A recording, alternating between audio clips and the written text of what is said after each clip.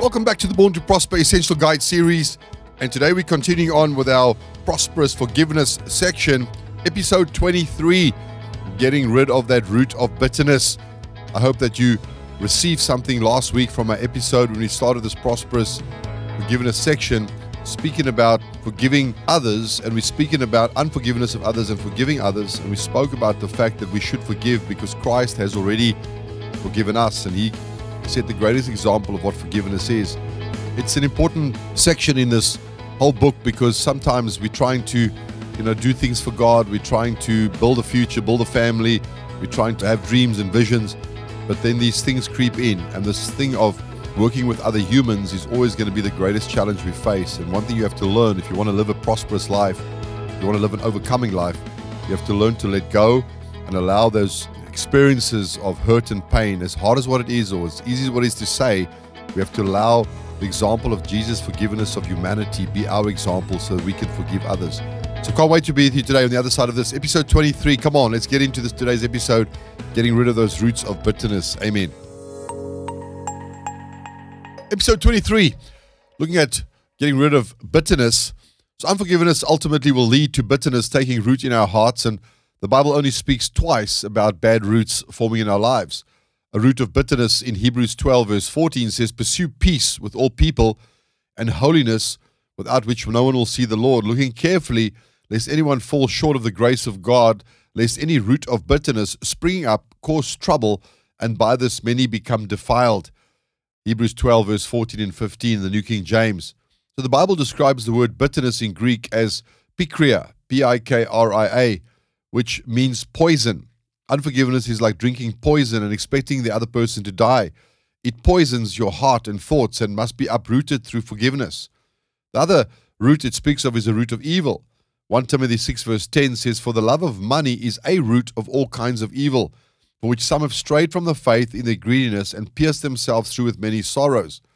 So amazingly, Jesus associates man's pursuit of matter or mammon or money as a root of evil. Notice the Bible does not call money a root of all evil, but the love of money evil. So we should be encouraged from this verse to realize again that we can never love God's creation more than God, our Creator Himself. One of the greatest areas where bitterness and unforgiveness creep into our lives is in the area of financial loss or disappointment. If you've ever had someone hurt you through a failed business venture, or if you were the cause of someone's financial loss, you then must forgive or ask to be forgiven. There is a power in forgiveness and a healing of hearts and minds when we set people free. See, the Bible says we need to be rooted and grounded in love and not have a root of bitterness. A good root the Bible speaks of is the root of God's love. And when we set others free through the example of Jesus Christ's forgiveness of us first, and we ask God to heal us, we sow the seeds of God's love, which falls into the soil of our hearts and forms roots of love. So God wants us to be rooted and grounded in love only. See Ephesians 3:17. The Bible says that Christ may dwell in our hearts through faith, that you, being rooted and grounded in love. So God wants Christ's love to dwell in our heart. Easier said than done. Yes, it is in your heart. But if we don't allow ourselves to set people free as we use the example of Christ's forgiveness of us, we're going to start to form roots of bitterness, and they grow into our heart, and they become very difficult to let go, and we start to become bitter and twisted, and we start to become angry, and we start to spew our frustration, anger onto others. Sadly, it's often the people that are close to us that feel that impact of what someone else did to you, but the ones that are around you, the ones that love you, are the ones that feel your frustration often. So I'm praying and believing with you for the seeds of God's love and mercy to fall into the soil of your heart as you make the tough but mature choice to forgive those who have hurt you in your life. We're going to look at next week of the unforgiveness of self, of guilt and shame, and it's going to be as important as these first two episodes. But I spoke to us last week a little bit about Ephesians 4:32 and speaking about this misunderstanding of this principle of forgiveness, where Jesus said in Matthew 6, if you don't forgive somebody, your heavenly Father won't forgive you. And I spoke to us about understanding the difference between the law of Moses and the finished work of Christ. Because the law of Moses, Matthew, Mark, Luke, and John, is Jesus speaking to Jews. Now, I don't know about you, but I know about Jews. I've been to Israel. I had Jewish friends at school. I've got Jewish friends today. But I myself am not born a Jew. So nothing that Jesus said to the Jews is applicable to me in any shape, form, or size. When it comes to the keeping of the law, not everything that Jesus said in Matthew, Mark, Luke, and John is irrelevant to us. Not at all. That's not what I'm saying at all. But I'm saying the portions of Scripture where Jesus is addressing Jews and their understanding of righteousness being through the upkeep of Moses' law, what Jesus does is he goes and he makes it an impossibility and he adds more weights and burdens to it. I'll see if I'll open up a whole teaching on that in another episode some other time, maybe a new series. We can talk about all those things in the future on the Leader Breeder platform, but we'll look at that in the future. But what I want you to understand is that forgiveness is not something you have to try out of your own human effort to forgive people. You have to receive Christ's forgiveness of you, of your sin, of your shortfalls. You have to receive that into your heart. And freely we've received, so freely we give. So we've received the ultimate forgiveness, which is Christ's sacrifice on Calvary. And that perfect sacrifice of Jesus on Calvary now empowers us to forgive others. So it's not you have to, otherwise God won't. That was the impossible standard Jesus placed upon the Jews.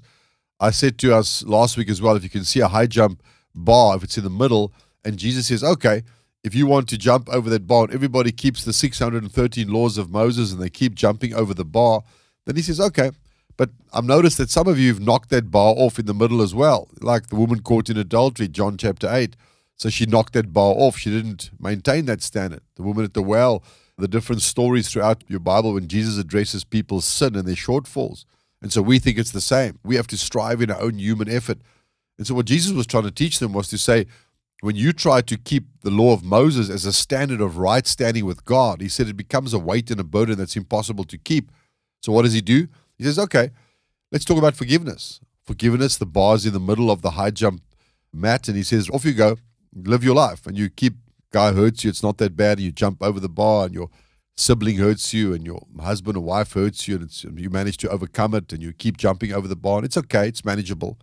But then comes one situation in your life where it's just really a hurtful situation. It's like, how could they do that? And why would they do that to me? And why did my husband or my wife betray our covenant of marriage? Or why did my business partner defraud me of money? Or why did my boss fire me? Or why did this happen to me? We don't always make sense of it. And then comes this thing of now I use scripture verses like Matthew 6 and I go, I have to now do my best to forgive this person, but my heart, it's hurting, it's painful, but now the Bible says if I don't, I have to forgive that person. So I do it in principle, but yet I still have aught in my heart against that person because I don't fully have a full revelation of the finished work of Christ and the perfect sacrifice of Jesus' blood on Calvary. And so what Jesus does is in Matthew 6, he says, okay, you're jumping over the bar in the middle, but now let me raise this to an impossible standard. And he lifts that bar right to the top, almost 2.5 meters or whatever it is. You go, that's impossible to jump over. You telling me that if I don't forgive somebody, God won't forgive me? Jesus raises that bar to that top point. He says, yes, that's the new standard if you want to be perfect now. If you want to be perfect, he says, jump over that bar. And all the Jews went and looked and said, but that's impossible, Jesus. He said, I know, because with man, it is impossible. To be perfect by yourself and your own human effort, it is impossible. But with God, all things are possible. How do you mean with God? With God's perfect sacrifice of Jesus, all things will become possible. So Hebrews 12 says what? Looking unto Jesus. So we look to Jesus. How did you forgive, Jesus? When they crucified you and scourged you and beat you to almost an unrecognizable point. They beat you 39 times with a cat of nine tails. Your flesh was ripped out of your body. How did you forgive them? God says that's exactly why Jesus was able to do that, because I sent him as this perfect, unblemished sacrifice. And when he said it is finished, he said, God, never again will any human being ever be kept away from you. That middle wall of separation is now broken down. So now, as they look to you, Jesus, as they look to your perfect sacrifice, you empower them with this God kind of ability in order to forgive other people. What did Paul the Apostle say, Philippians 4:13? I can do all things through Christ who strengthens me. How does Christ strengthen us? When it comes to forgiveness, we look at his perfect forgiveness. Remember last week I read to us Ephesians 4:31-32. Get rid of all bitterness. There's that thing. How do we get rid of bitterness? But it's easier for you to say, you're not in my situation. I understand. My situation will be different to yours. But the Bible says, get rid of all bitterness. Get rid of it. Let it go. Throw it away. Why? Cast it off. Don't hold on to it. The bait of Satan. Why? He says, because if you allow that thing to hold on, it's going to form a root. And when that root, it's harder when it's got a branch or it's a big tree. If you've ever pruned a garden or if you've ever cleaned up an overgrown garden, you'll notice that it's hard, it's difficult because everything is overgrown and you've allowed those plants to grow deep. And sometimes they push fences over and push buildings over because you just allowed that root to take root and grow anywhere it wants. And then it causes destruction. But if you take a root and you let it grow, and we root it and ground it in love, and we prune it and we nurture it, and it becomes a beautiful tree or a beautiful bush, it's manageable and it's delightful on the eye to see. But a garden that's overgrown with thistles and thorns, and it's an unpleasant place to be because there's chaos and disorder in that area. And that's what bitterness does. It's like an overgrown branch in our heart, and just everything from my business, my marriage, my children, everything just seems to be falling apart. And it all stems back to one thing. Let that thing go. Get rid of all bitterness and rage and anger and harsh words and slander, as well as all types of evil behavior. Instead, be kind to each other, tender-hearted, forgiving one another. Listen, just as God through Jesus Christ has forgiven you. Listen what Paul writes to the church in Colossae in Colossians. He says in Colossians chapter 3, verse 13, he says, make allowance for each other's faults. Wow. He doesn't say accept them. He says, but make allowance for each other's faults and forgive anyone who offends you. Remember, the Lord forgave you, so you must forgive others. So listen what he says. He's not saying what Jesus said in Matthew 6, if you don't forgive, God won't forgive you. Remember, we spoke about Jesus lifting the law of Moses to an impossible standard. So don't confuse yourself. When you read your Bibles, Matthew, Mark, Luke, and John, much of what you read there is Mosaic requirements. We've been set free from all Mosaic requirements. Why? Because Jesus said, it's finished. Whatever was required of Moses and the law in order to get to God or be perfect before God is no longer applicable. It's not relevant to us. Why? Because Jesus fulfilled it. And secondly, we're not Jews. So none of that stuff has ever been applicable to us. I was never born a Jew, so I'm not required by God through Jewish blood to try and keep Moses' law. I'm a heathen, basically, in Jewish terms. I'm a Gentile. I'm an outcast. But the Bible says God has now grafted us in. He's adopted us as sons and daughters. Why? Because of Christ's sacrifice on Calvary. And one of the things Jesus did on Calvary, he said, Father, forgive them, for they know not what they do. And so he goes and he sets humanity free. He says, I'm going to be the ultimate example of forgiveness. And from that vantage point of looking unto Jesus, not looking unto the pastor or your mother or your father or your husband or your wife. Most marriages today fail because you expect your wife first to forgive or your husband first to forgive. And now we start to the words of anger and wrath and bitterness, as Paul says, get rid of those words, harsh words.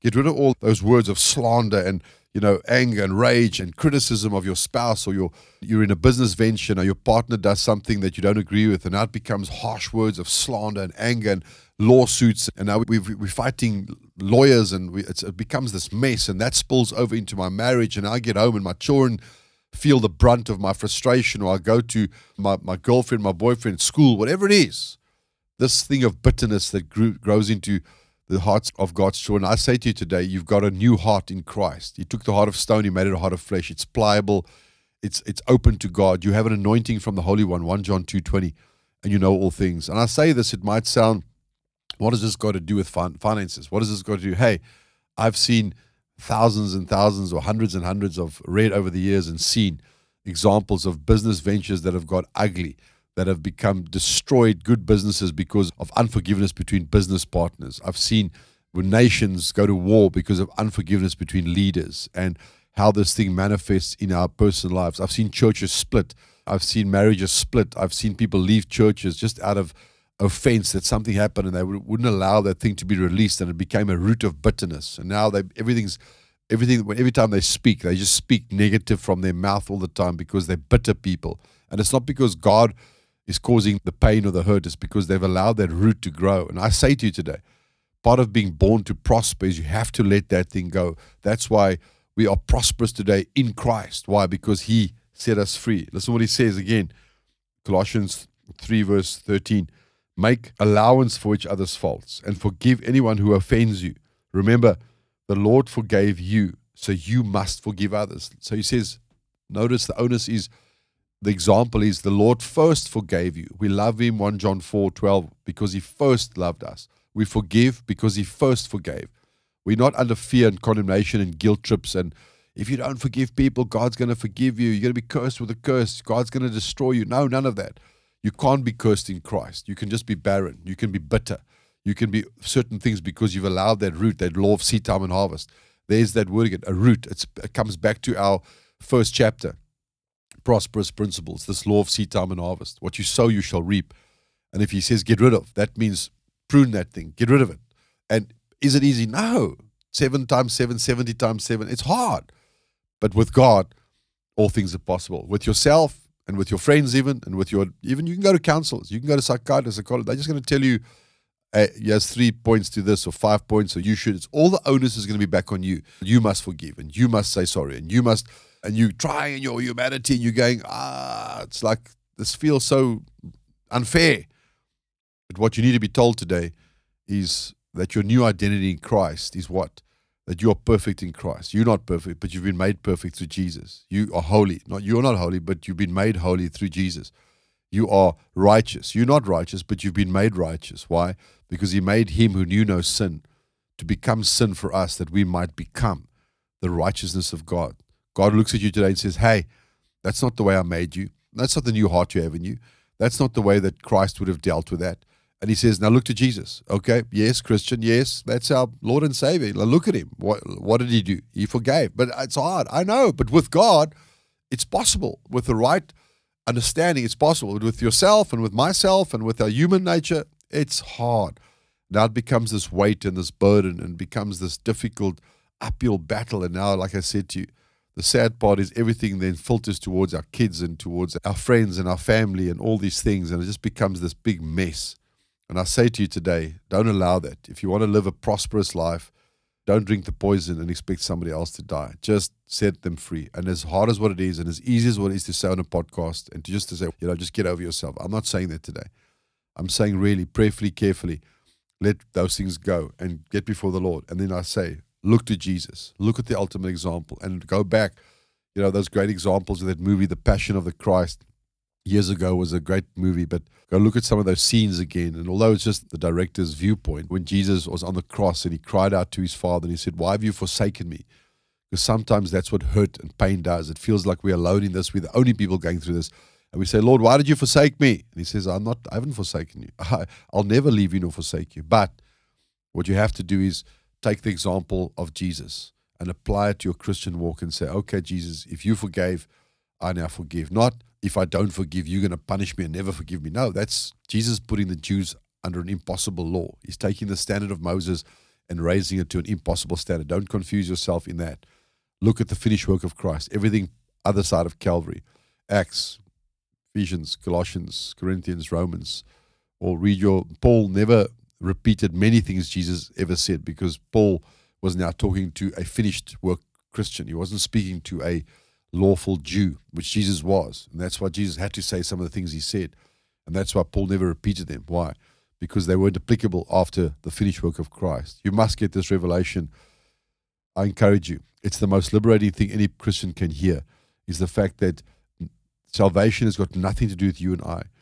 Forgiveness has got nothing to do with you and I. Yes, there's a human interaction, but it's got everything to do with what Christ has done for us. And if you'll rest in him, if you look to him, watch what's going to happen. You're going to start to see, you're going to get your creativity back in your business. You're going to start to go to work again in the morning with new zeal, with new vigor. Why? Because the Christ in you is greater than the world out there. The Christ in you is greater than the unforgiveness and the bitterness out there. Allow the Christ in you to override every form of fear, anxiety, worry, doubt, and let rest in Christ. Hebrews 4. There is a rest for the believer. And he says, labor hard to enter that rest. What does it mean? It means go and sit there at the feet of Jesus where you are seated with him and say, hey, I'm battling with this. And he says, okay, let me walk you through this. But go to him. Don't go to any human. Go to him.